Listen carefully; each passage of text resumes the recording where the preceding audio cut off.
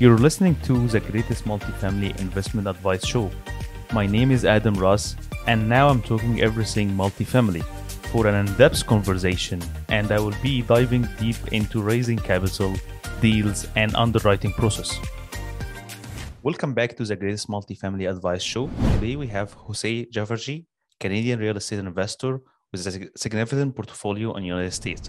Help me to welcome the principal of the Save Real Estate Group. Yeah, thanks, Adam, for having me. Thanks so much for being with us today, and I appreciate you taking the time.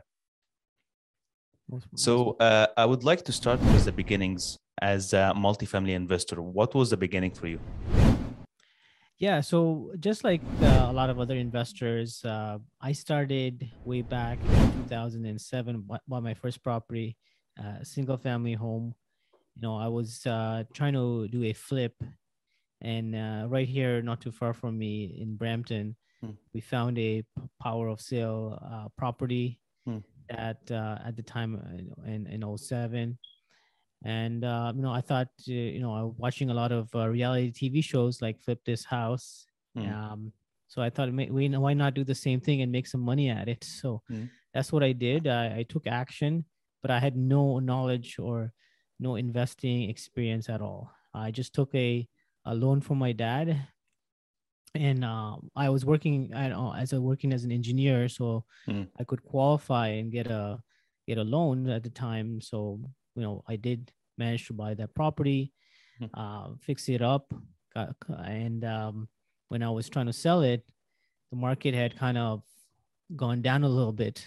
So, and I over improved, and of course I didn't know the number, so I ended up losing around $7,000 on that first deal. So this is the power of sale. Yeah. Okay. And then later on, I started, buying in other markets. Actually, I started off in Windsor, Ontario. At the time, I didn't have a lot of money, so chose the most, I guess, cheapest market in Ontario at the time. I had a lot of deals available, even on MLS. So I went in and just, bought aggressively number of properties. Some I did some flips on, some we did buy and hold. We bought some fourplexes, triplexes, and dealt with a lot of challenges. And then moved on, educated myself a little bit further, and then started buying in better areas. So you started on Windsor back to 2010, 12, or recently? Yeah, Windsor was around 2010. Yeah. Okay. Back then, I think the price was like 70 and 80 per door. Yeah, not per door, by single family. Yeah, exactly. So I bought stuff for even cheaper than that, like 60,000 for a single family home. Okay. I actually bought for 80,000 a triplex. Okay. And that was my first deal. Was actually kind of a life-changing because I immediately, I dealt with some bad tenants, and I rehabbed the property. Spent around 16,000 to renovate, and then I within like 4 months I refinanced the property, and I got a check from my lawyer of around 50,000. Okay. And that was officially the burst strategy. Yes. That's when I'm like, I knew I was onto something, that this is what I want to do. And then I actually started investing in US as well. We bought a number of duplexes. And then, as time evolved, I educated myself and got into better markets like Hamilton. Our portfolio right now is primarily in Hamilton, in the East End in Oshawa, as well as Kitchener, Cambridge, Brantford. Okay. Yeah. So you have a heavily focus on South Ontario and also US. Correct. Yeah, we have around 150 units in Ontario, and we primarily buy now 20 to 30 unit buildings. We used to buy 20 to 30 unit buildings in Ontario. A But year, you mean? yeah, Okay.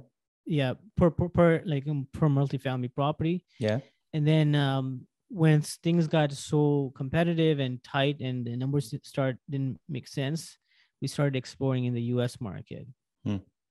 And, So and yeah. what was the upside for you? Because you opened the subject of Ontario and US. So what was the main points apart from, I think the price wise, Berdor was a game changer between US and Ontario. Also, the cap rate is another issue. But for you, what was the upside of US versus Ontario? Yeah, the biggest thing is that you know, it was getting very difficult to make the numbers work. Hmm. Especially if we primarily, our strategy was in Ontario was we didn't really, we worked with a lot of hard money. We didn't do any kind of equity raises, Okay. because from my point of view, it didn't make sense to have equity raises when you cannot do a pro forma based on executing a business plan, Hmm. because you don't know when you're going to get that tenant turnover, how Yeah. much you're going to, when when you're going to be able to raise the rents. So hard for anyone to do a projection on a pro forma to present to investors, because your business plan could go one way or the other way, right? Because I think you're mentioning to a main subject, which is rent control in South Ontario, because you That's right. cannot have evicted unit until uh, you have the unit empty already. Yeah, exactly. So it is not as landlord friendly, Yeah. right? And whereas in the US, in southeast US, Yeah. like I primarily focus in on state of Georgia, Texas, and Florida. The red states. Yeah. Yeah. And those are landlord friendly. Yeah. They have no rent control, Yeah. and provide really good cash flow too. Okay. So Yeah. it becomes easier for you to raise money when you have a great deal that you can present to your investors, 100%. and you have at least a plan to implement your business um, opportunity, because you know that you're going to get a certain number of turnover, Hmm. and you're going to raise the rents a certain way. um, Whereas things are a little bit more, at least you can put it in your pro forma what your rents are going to be after, how many vacancies you can incorporate, um, to how much increase in net operating income you can actually get to, right? Whereas over here, you're kind of relying on natural turnover. Perhaps you got to work out a deal with the existing tenant, but there's really there's not really a proper way to implement that, right? It's not predictable, because from my personal experience, we own several buildings, and some buildings work out much better than others. Hmm. Some we're just nobody wants to move, right? So we can't get that turnover that we were originally looking for. So you're referring to cash for keys. Correct. Yeah. Yeah. Okay. So I'm gonna ask you a direct question here about the actual evolution for you to change to US market. So if we're comparing apple to apple, performance wise, so if what is your previous um, internal rate of return between Ontario before and your target market now in US in Atlanta? So when you're comparing, what is the upside number wise? Yeah. Great question. So when I'm analyzing underwriting a deal in the US, I'm looking for a couple of different metrics. So number one is cash on cash return. Yes. We target at least 7% or higher cash on cash return. Yes. Um, Which is here 5%. In Ontario, maximum what you can get here, cash on cash return is about 5%. Oh, not even. Yeah. Not even. Well, initially when you're buying a property, you're going to be negative cash flow. Yes. The cap rate right now is about 3, 2.5 in some places. Then you're gonna have, yes, negative cash flow. Correct. Yeah. So with the properties that we're buying, we're cash flowing on day one. Yeah. 7 to 8%. Yeah. Some deals that we recently closed on, it was over 10%. However, now with the interest rate hikes, cash on cash has dropped a little bit. Yeah. And the second thing we look at is the total return. Our goal is to double the investor's money in 5 to 6 years. So equity multiplier is equal to 2 on a pro forma for 5 years. Correct. Yeah. Okay. And then other thing we look at is IRR. We want it to be at least 15% to 18% IRR. Okay, good. And cap rate? Cap rate, the ones we're buying currently are around 4.25. Even in US? Yeah. Okay. There's going in cap rate when we purchase, yes. Oh, okay. And then when we do a conservative underwriting on our exit cap is usually, on this specific deal would be close to 5. Okay. So also your target also is, I think this is another lesson for listeners, is your opportunities have to have like a potential, which is basically the ratio between the current expenses to the NOI.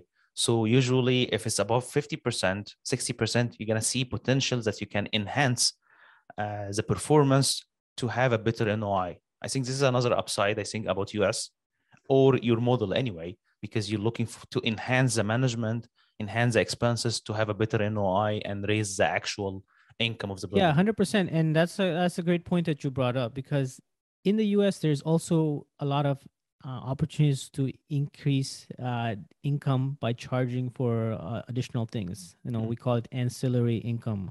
Yeah. So for example, we can provide washer and dryer for additional $25 fee or $50 fee. Yeah. We can provide, there's a trash fee. There's a pet fee. There's an application fee. Yeah. There's so many things that you can charge depending on the property and the profile and the demographic. Essentially, whatever you can charge, and your tenants are okay with it, you can go ahead and do it, right? So it's unlike here where you're capped at, okay, you can only charge rent and maybe parking and laundry, right? Yeah. So there's a lot of other income opportunities that you can add on as well. So your strategy based on which asset class, neighborhood wise and building wise? You're looking for B buildings or C buildings? So we primarily focus on class C and also some B as well. Neighborhood wise or building wise? Building wise. And neighborhood, we're working on our second deal, which is in a much better neighborhood in contrast to the last one.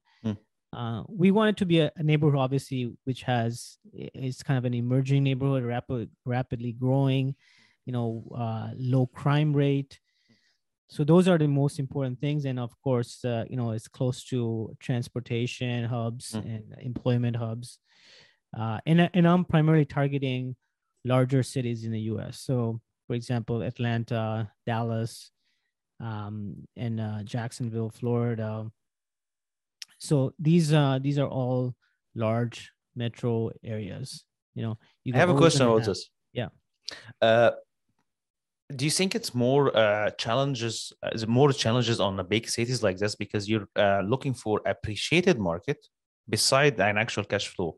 I think the challenge is more than like when you're looking to Alabama, for example, when the price per door is less, of course, the appreciation is going to be less, but the competition at the same time less. So how you manage to have this balance of, because I'm not going to say you're a newbie, but for the US market to work on a big deals on multifamily, you're new to the market.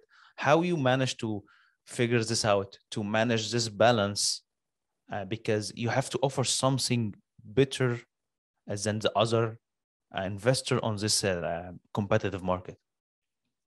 Yeah, no, that's a good question. So it's all about building relationships, Hmm. right?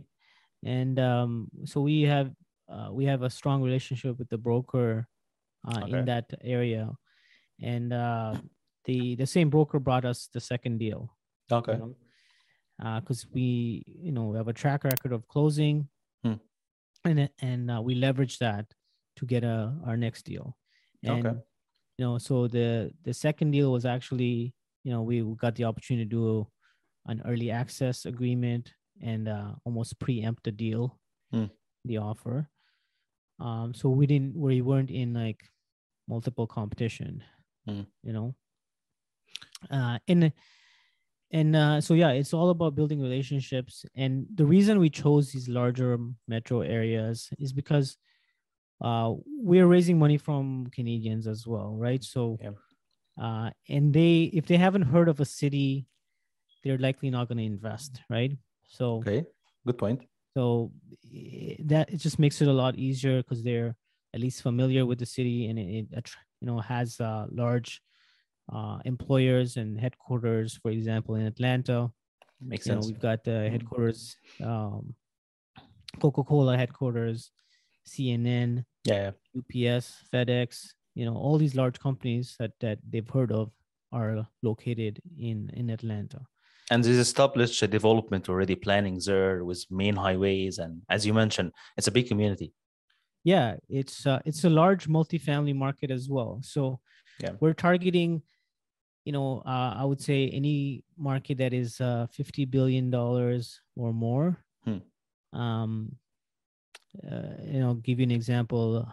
Dallas is $140 billion market. Hmm. Atlanta and tech and Houston is another 100 billion each. Yeah.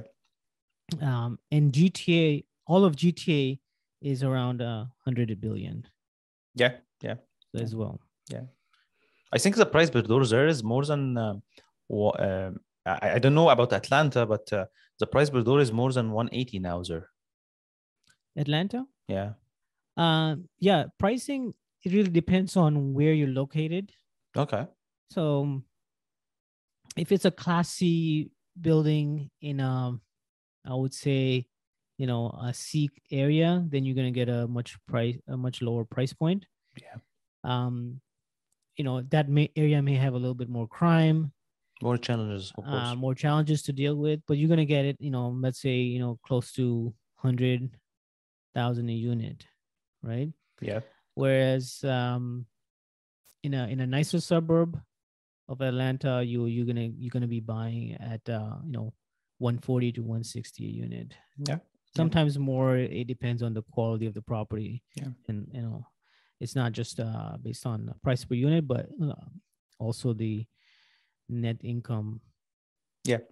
I think my next question would be a general question about the transition itself, because your model is based on you live in Mississauga, but you're running a business in US, which come to this how you manage to work with your long distance business model to create your core team, including, as you mentioned, it's about trust relationship with your core team, which is commercial realtors, property managers, because this is both main anchors to succeed, to be honest, when you're approaching the long distance management style. So how you started this relationship, one side, the second part also the lending side, because me personally, one of the challenges with me was boot on the ground, that you have to have an actual at least investment on single family style before you start jumping. But not all of the lenders, of course, but this is one of the challenges for the Canadians to work on the US side on the multifamily. So what was your experience and your steps to manage to succeed on this long distance management style? Yeah, and it's you don't try to do it everything on your own, right? Okay. You partner with people that you can leverage your experience. So, for example, Mm. property manager, we're dealing with an excellent property manager in the local market. Mm. They manage over 10,000 units. Mm. They have systems and processes in place, and the other reason we're targeting like usually 100 units or more is because there's for example, two staff on site, two leasing staff on site, and then two maintenance staff on site. So there's it becomes a lot more efficient to manage these properties because there is always somebody on site to do the leasing or the maintenance items, and then everything else is kind of subcontracted out. But yeah, you rely on a team that's going to help you to get to where you want to do, right? There's a lot of people that you can partner with. For example, we also partner with other capital raisers, and then because we found the deal, we did all the underwriting, we present the deal to other potential partners, and they may want to become a part of our team. So is it going to be co-GPs or going to be easy? Correct, yes. Yeah, co-GPs. Okay, yeah. I like this approach. But again, you didn't tell me about how you managed to start the actual relationship, how long it take you to, because potentially you're going to have multiple interviews until you found your preferred property manager. But in your case, it's going to be the vice versa because you're new to the market. So the property manager, he's going to interview you. It's not only one way, it's going to be two ways discussion. So how long did it take you to establish this relationship with your core team? Yeah, and what we do is we, earlier in the last couple of years, I used to attend a lot of events virtually and nowadays in person to network with a lot of other operators. Okay. And other operators that are already doing deals in this specific market, right? Or in these markets that I'm interested in, whether it be Dallas or Atlanta. And then you form a relationship with them, and if they've already done a deal, you can perhaps tag along with them, and then learn the process, and then you kind of leverage that to get to your next deal. Okay. Yeah, makes sense. I think my next question will be about lending side. So you mentioned at the beginning that you were relying on debt partners, not equity partners. How does this change with the time right now?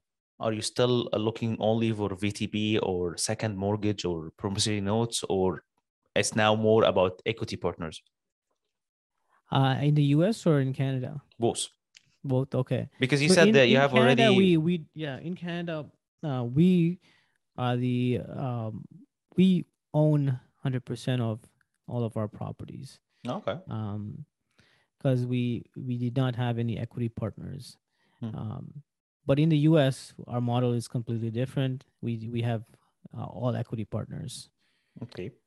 And the main reason is because we are able to offer them a much better return, and I feel comfortable about executing our business plan because we're able to follow. There's no restrictions with landlord issues and rent control, so we can at least follow our business plan and move forward. There's no speculation. You mean there's no speculation about the plan, which makes sense, of course. 100%, yeah. Whereas in Ontario, we didn't feel comfortable with that approach, and so we didn't go with equity raise. We just did the debt way. Oh, okay. My next question will be an actual deal structure part, which is I would like to highlight your largest deal and like more details about how you got the deal, purchase price, number of unit, your renovation cost, and all of these details. I'm going to ask you a question by multiple questions so we can understand how you managed. By the way, you closed the deal. I think we were talking about the Atlanta deal. It was a huge deal. I think 318 unit, correct? 328, yeah. 28, I'm sorry. Yeah. So what was the purchase price for the deal? That one was 32 million. 32 million. Yeah. Okay. We're currently now working on another deal, which is also in Atlanta, in a nicer suburb. Okay. And that one is 19 million. Okay. for 122 units. Okay. So yeah, it's we're really excited about that one that's coming through. Which one you want to start with? You want to start with the old one or the new one? So maybe I can just describe a little bit about so what we're doing is in the US are what's called multifamily syndications, right? Yes. So you mentioned about the structuring part.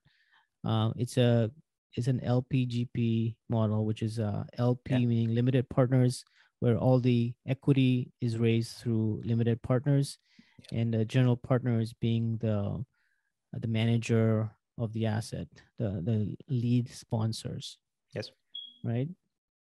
And so yeah, this specific deal that we're working on is we're really excited about. It's took us a while to get to, there's a lot of bumps along the way to get this one through. We had some issues with the physical due diligence and trying to negotiate back and forth with the seller, but it's finally kind of coming through. So you close on the deal, or it's under? No, it's not closed yet. We're going to be closing in a couple of months. So it's under contract already. Yeah. You want to talk about this deal, or you want to talk about the other one? Sure. Yeah. Either way. We can start with the old one because I think you had already more solid information about it. So how long it take you to close the deal, and who brought you the deal? Who what? Sorry. Who brought you the deal? Yeah, it was through broker relationships. Okay. Right. And there's only like in any given market, there's probably going to be like 5 brokers that deal primarily with commercial multifamily, right? Yes. And especially like 100 units above. There's going to be some that are primarily like institutional level brokers, which they only deal with like maybe 300 plus units, which is REITs and trust fund managers. And primarily REITs are buying like Class A properties. Yeah. Right. They're not interested in like the value add Class C properties. Yeah. So that's where any syndicator can come in and purchase those properties. So you establish a good relationship with the brokers. Me personally, I flew down and met people face to face and build that relationship. And then you're going to be getting deals in your inbox, and so depending on how many you can underwrite that fits your sandbox, that's what you continue to do, right? So what is the best time to do the underwriting? After 10 a.m., 10 p.m. when all of the kids are sleeping? Yeah, I have another partner that does primarily the underwriting. Okay. That whom you met perhaps at the event. But yeah, so he does the underwriting, and if it meets within our investment criteria, like what I mentioned about cash on cash and the total return, with a fairly conservative approach, right? Yeah. Where especially now with the way the debt markets are, we got to take that into consideration, where we're underwriting at like 5% plus cap interest rates, and also lower loan to cost. So and then once that is done, then you book a flight to go see the property. Okay. Be in contact with the broker, and obviously then the next step would be to go tour the property. So how long it take you to do the underwriting, and how long it take you to for the conditional offer? It was for how long? 3-4 weeks, or for the conditional offer? It's it's not a directly an offer. It's we first submit a letter of intent. Yeah. And then move forward based on that. So it's depends on if you're in competition or not. Then there's a best and final offer date. Correct. But now things are kind of slowing down a little bit. Less offers these days than it used to be. It depends on the property and the area and all of that. No, I'm talking about the Atlanta deal, the 328. How long Yeah. did it take you to close the deal? Or Two closing months? closing in the US happens fairly quickly. Okay. Um, uh, so we got this one that under contract in October Okay. of last year, and we closed Yes. in February of Uh, 2022. almost 3 months. Almost 3 months, Yeah, including and Christmas time. it would have been actually a little bit faster, but we were delayed with some third party appraisers and Oh, okay. environmentals and all that. Yeah. Okay. Okay. So what was the plan? It was like force appreciation, and how much was the renovation cost? Yeah, so our plan on that specific property is to put in about $7,000 per unit in interior upgrades, renovate the Okay. units, right? All right. Um, and we're bumping the rents from, let's say, on average 950 to around 1250. Okay, it's a lot. $300 Um, more. Okay. yeah. Okay. Um, and we're also doing some improvements to exterior, like seal and stripe the parking lots, add in more exterior lighting, um, Landscape. a little bit of landscaping, tree trimming, make it look a bit more presentable. Um, but for the most part, it was exterior wasn't was pretty well maintained. Hmm. There's some roof repairs to be done, so things like that. But primarily, our budget is going towards capex budget is going towards interior upgrades, Okay. and yeah, so we're just in the process of implementing that plan. Okay. So what was the NOI before and after? Like before close, like on day one and after doing the renovation, the NOI. We analyzed so many deals I don't know on top of my head. Okay. Yeah, Yeah. Yeah. No worries. yeah, it's just been Long time. quick. Yeah. My next question will be how you made your deal investor friendly. How you and this one, I think you raised the equity partners with which is Yes. basically the LB part. So how you approach your investors and how you made the deal investor friendly. And you mentioned one of the issues which is I like, which is choosing a known market for our Canadian investors so they can make or understand where it is actually. I think it's easier to talk about Atlanta than when you're talking about Birmingham in Alabama. Yes. Yeah. Exactly. So what was your approach to make that deal friendly? Yeah. You know what? The biggest, I would say, the people want to see the returns, right? Hmm. Obviously, once you have a relationship with the investor, the next thing is as the first step is obviously they have to know you, like you, and then trust you, right? Once 100%. that is done, then the next step is what kind of returns are we looking at, Hmm. and the returns are the cash flow and the equity growth is just can't beat what you're getting in the US. Hmm. So in terms of that perspective, it's kind of an easy sell to the investors. Hmm. However, I guess probably the number one question I get is about the tax implications, and Yeah. because it obviously there's a extra layer of complexity because you're investing across a border, right? Yeah. So yeah, I would say that uh, the because of the higher returns, the high cash flow is probably the most attractive part because some investors, they don't want to wait 5-6 years to get their returns. Hmm. They're looking to get some cash flow now, and with 7 to 8% cash flow, it's very attractive 100%. because Uh, that they get that money in their account on a quarterly basis. You know. yeah. Yeah. Yeah. So you're using every 3 months, okay. Yeah, we do a quarterly distribution with the cash flow. So I think my next question will be um, how you structure the deal from the legal side of credited and accredited. Did you approve any non-accredited investor on your deals, especially on the last one, or all of them was accredited investors? especially to Yeah. meet with the US part, which is 506B and 506C when you're presenting your deals. Yeah, so we did a 506B offering, which is basically, like you mentioned, SEC regulation.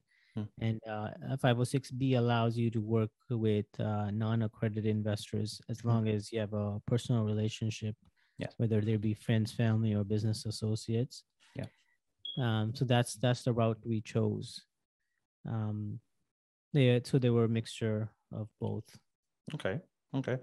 Um, the next one was the structure. Always, as people think about when because in your case you're collecting, or you have the two sides. You have credit, you have U.S. investor and foreign investors. How you dealt with the security part of having the two different loan structure from two different sides, because you're collecting money from or raising money from U.S. partners and Canadian partners. I know before we jump into this, I think we're just saying that this is just a high level, and if anyone need to understand more, have to consult his security lawyer and accountant to get more information about this. Yeah, for sure. I highly recommend people seek their legal and financial advice. Yeah. Um, and yeah, so we have for the American investors, it's a simple process because we it's a straightforward, right? They don't have to do with any cross border stuff as long as the securities laws are met, Yeah. and that portion. And then from the Canadian side, it's the yeah we depending on where you're raising the money from, because the U.S. part is a federal thing. SEC covers entire USA, Mm. whereas um, with Canada, there is provincially regulated the securities laws, right? So there's an Ontario Securities Commission, British Columbia Securities Commission. So you have to deal with depending where your investor comes from. Yeah. So yeah, for and we have to go through a securities lawyer here in order to make sure we're compliant with raising money from Canadians. So I think the actual advice here, when you're doing the similar deals, you have to have two different lawyers to comply with the two different That's correct. Yes. yeah, with Ontario, for example, and whatever states you're investing in on US. That's right. That's right. My next one will be a little bit tricky because you're a Canadian investor where we are really famous with the 50-50 approach. But in US, it's more about 70-30, 80-20 maybe for profit split. So in your latest experience, how you approach this when you're dealing, because when you're dealing with US investor, they more familiar with the 70-30 approach. But Yeah, here in Canada, it's 50 and 50. that's for I would say, like you mentioned, syndications are primarily multifamily syndications. To be Yeah. specific, they are there's a range, right? Of it could be 70-30 split, or 80-20 split, or anything in between. Yeah. Um, right. So we primarily do 70-30 split, Hmm. of which 70% of the profit Yeah. sharing goes to the investors. Yeah. So your waterfall is always based on the profit only percentage wise, not I'm not going to say guarantee return because there's nothing guaranteed here. We're doing our best efforts, but it's based on the actual profit percentage, correct? Yes. Oh, okay. Okay. Yeah, so So, there's a split among everything, right? Cash flow, yeah, um, and not to get too complicated, but there's also a preferred return returns. portion, Yeah. right? And then just to give you what that preferred return means is that, for example, on our deals, it's usually an 8% preferred return. So that simply means that the first 8% return goes to the investors The passive before, investors first. Yeah. yeah, before it gets distributed to the GPs. The GPs. Yeah, correct. I think you mentioned something. It's really scaring all of the passive investor to work on US, which is double taxations. So, what was your approach to show or present this solution to avoid double taxation for them? Yeah. Main thing is to seek correct legal and cross-border advice. Yes. And so for example, if you are using, in common in the US is using an LLC. Yes. Right.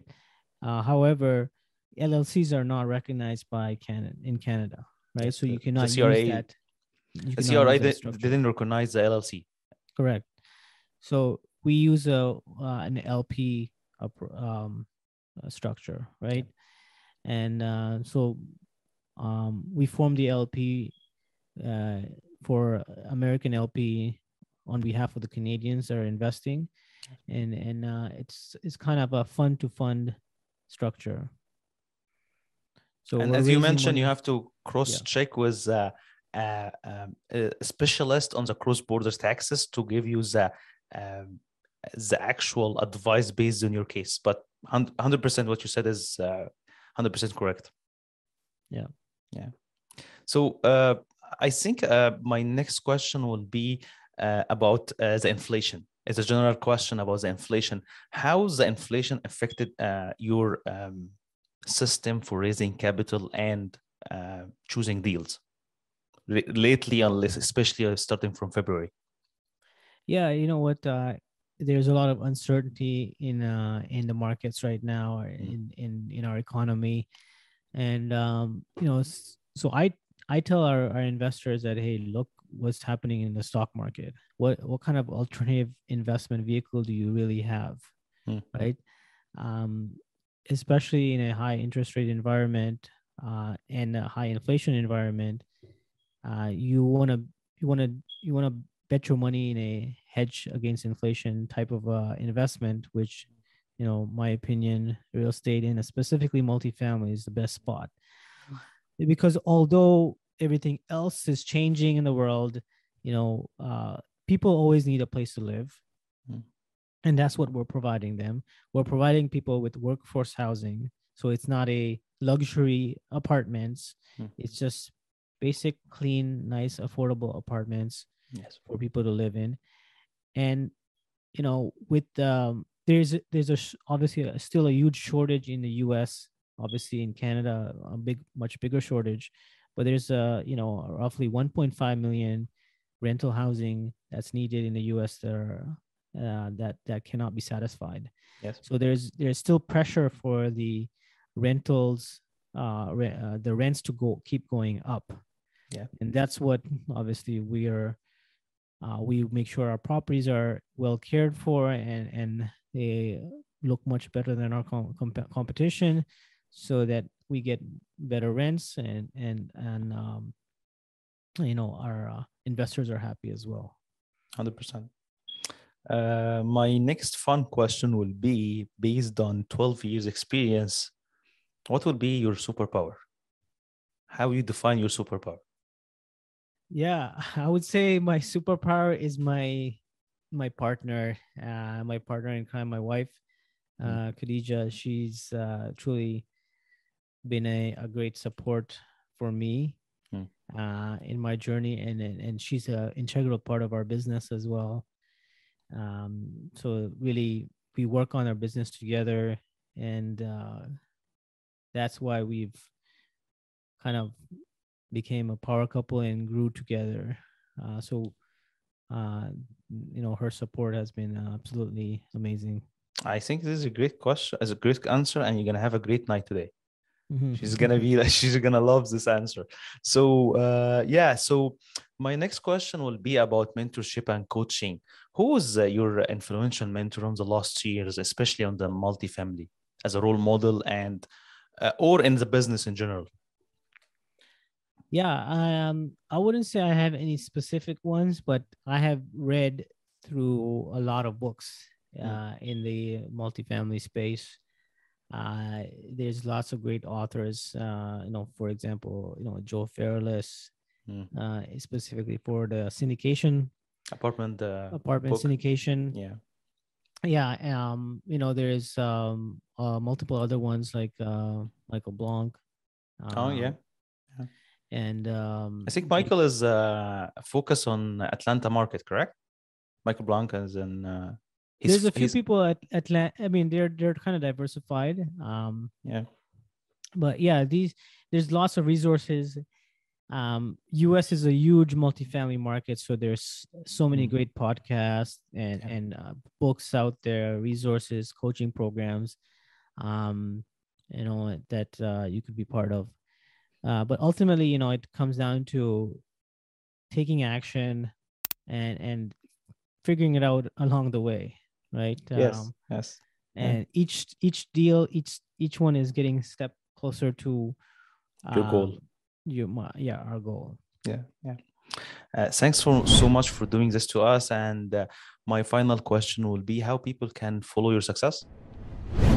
Yeah, so we have a great podcast out as well. There's no number of ways you can reach us. So one is please listen to our podcast. It's called the Savvy Real Estate Investor Show, available on iTunes. You can reach me through Instagram, Jose Jaffarji. Or just go to our website, savvyrealestate.ca. That's great. And again, yeah. Thank you a lot for coming to the show, and we'd love to bring your partners on next time. You have a great, powerful partner helping you on raising and scaling your portfolio, and we're really happy to bring you again to the show. Yeah. Thanks for having me. Thanks a lot.